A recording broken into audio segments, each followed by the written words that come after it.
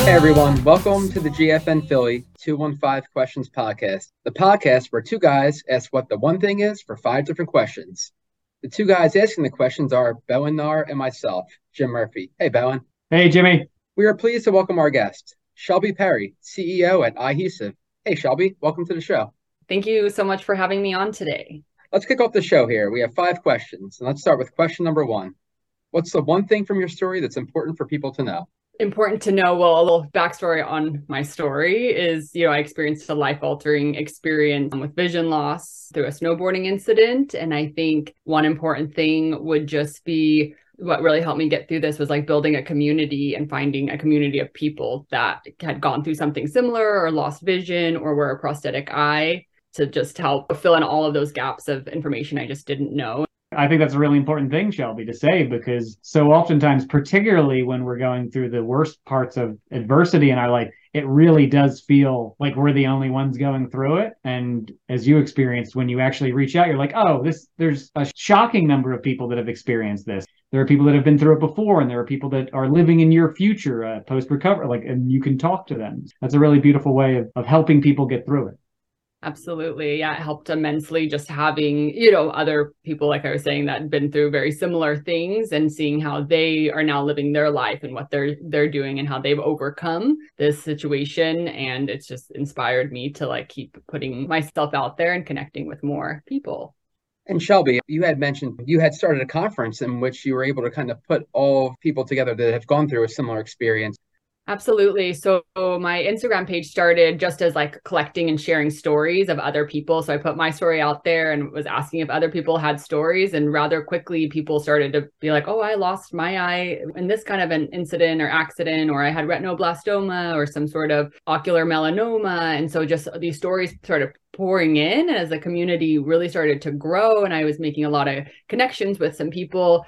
We already held one conference back in October, and we're about to hold our second one at the end of April. We call it iConnect. It's a virtual conference as of now. We're going to do 4 speakers, and all of the speakers have one eye or a prosthetic eye or visually impaired and do something within the community on their platform or help with the healing. And then we also have an optometrist and an ocularist, which the ocularists are the ones that make the prosthetic eyes. So that just helps to really spread more information and primarily just help people connect within this community and feel more seen and heard and not alone.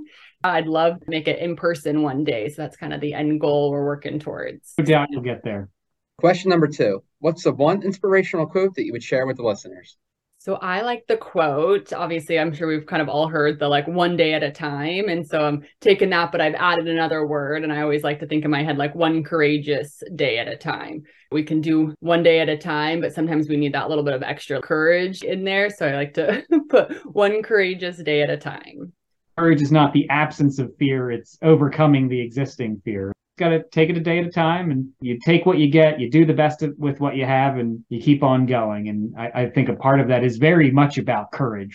Every day has courage. Jim's going to come in and drop an ice cube to today was a good day because he didn't have to use his AK. That's great. And I'll say this is probably the first time we've an original quote here. It's a kudos to you, Shelby, for bringing your own quote here.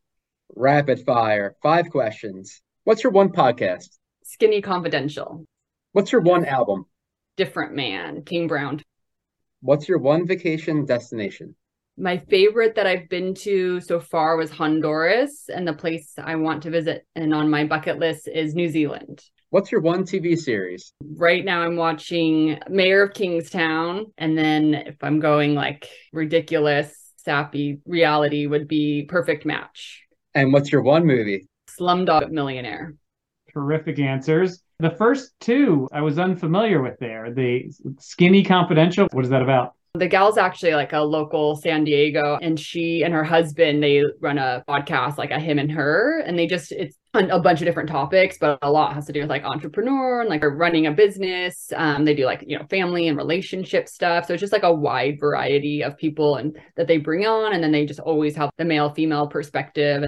And then you had Slumdog Millionaire, a movie that I have actually seen because Jimmy gets annoyed that I haven't seen Shawshank Redemption, but we don't need to delay this podcast any more than we always do when I bring that up. So if you like Slumdog Millionaire, did you watch RRR on Netflix yet? Is that So new? it's the most insane movie you've ever seen in the world. And it's so incredible. But there's a whole bunch of like dance scenes. And it reminds me of Slumdog Millionaire because it ends with a huge like dance scene with everybody. And at one point, a guy throws a tiger at another guy. I mean, and that's not even like the weirdest thing that happens in the whole. It's just, it's so good. So Okay. RRR. This might be one of the few nods that we get for a country artist here. So it's nice to hear Kane Brown's name come up here on your favorite album. I'll have to check out the new one. I know he has a bunch of hits out there.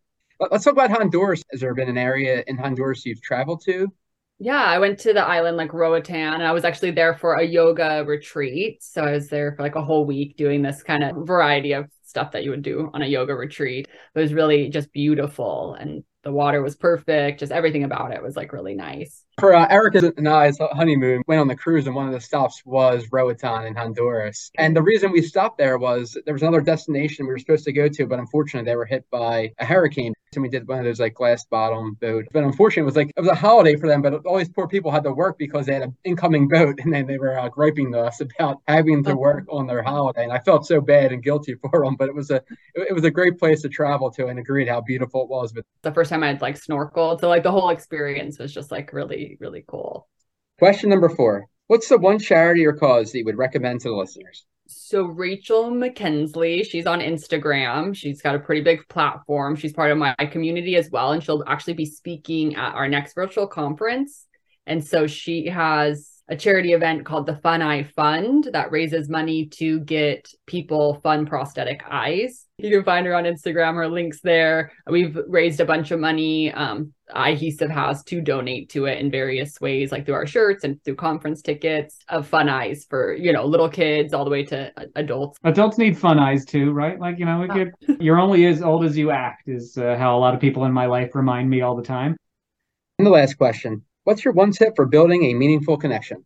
I would say listening, trying to understand rather than be understood all the time, and then building that community with people that you can relate to. That meaningful connection just takes you putting yourself out there. I think you nailed it with what you said, because it ties right back into your first answer, which was you overcame your adversity by realizing that there was a community. And the only way that you realized there was a community was by being vulnerable and putting yourself out there in social media. And then the flood of response was like, oh my God, I'm the same way. Well, all of those people were there, but they weren't putting themselves out there until you gave them the opportunity to do so. And then obviously being a good listener so that they actually want to continue to communicate with you. I think that's a fantastic answer on how to do it. Be vulnerable, put yourself out there, and then listen to what people have to say. And you'll find connections with folks that you'll be shocked at the overlap, right? Perfect. You just said it beautifully. That's why Jimmy pays me the big bucks to come on there. It's very impressive of where you started from and where you are today, and kind of even how it circles back in within the community.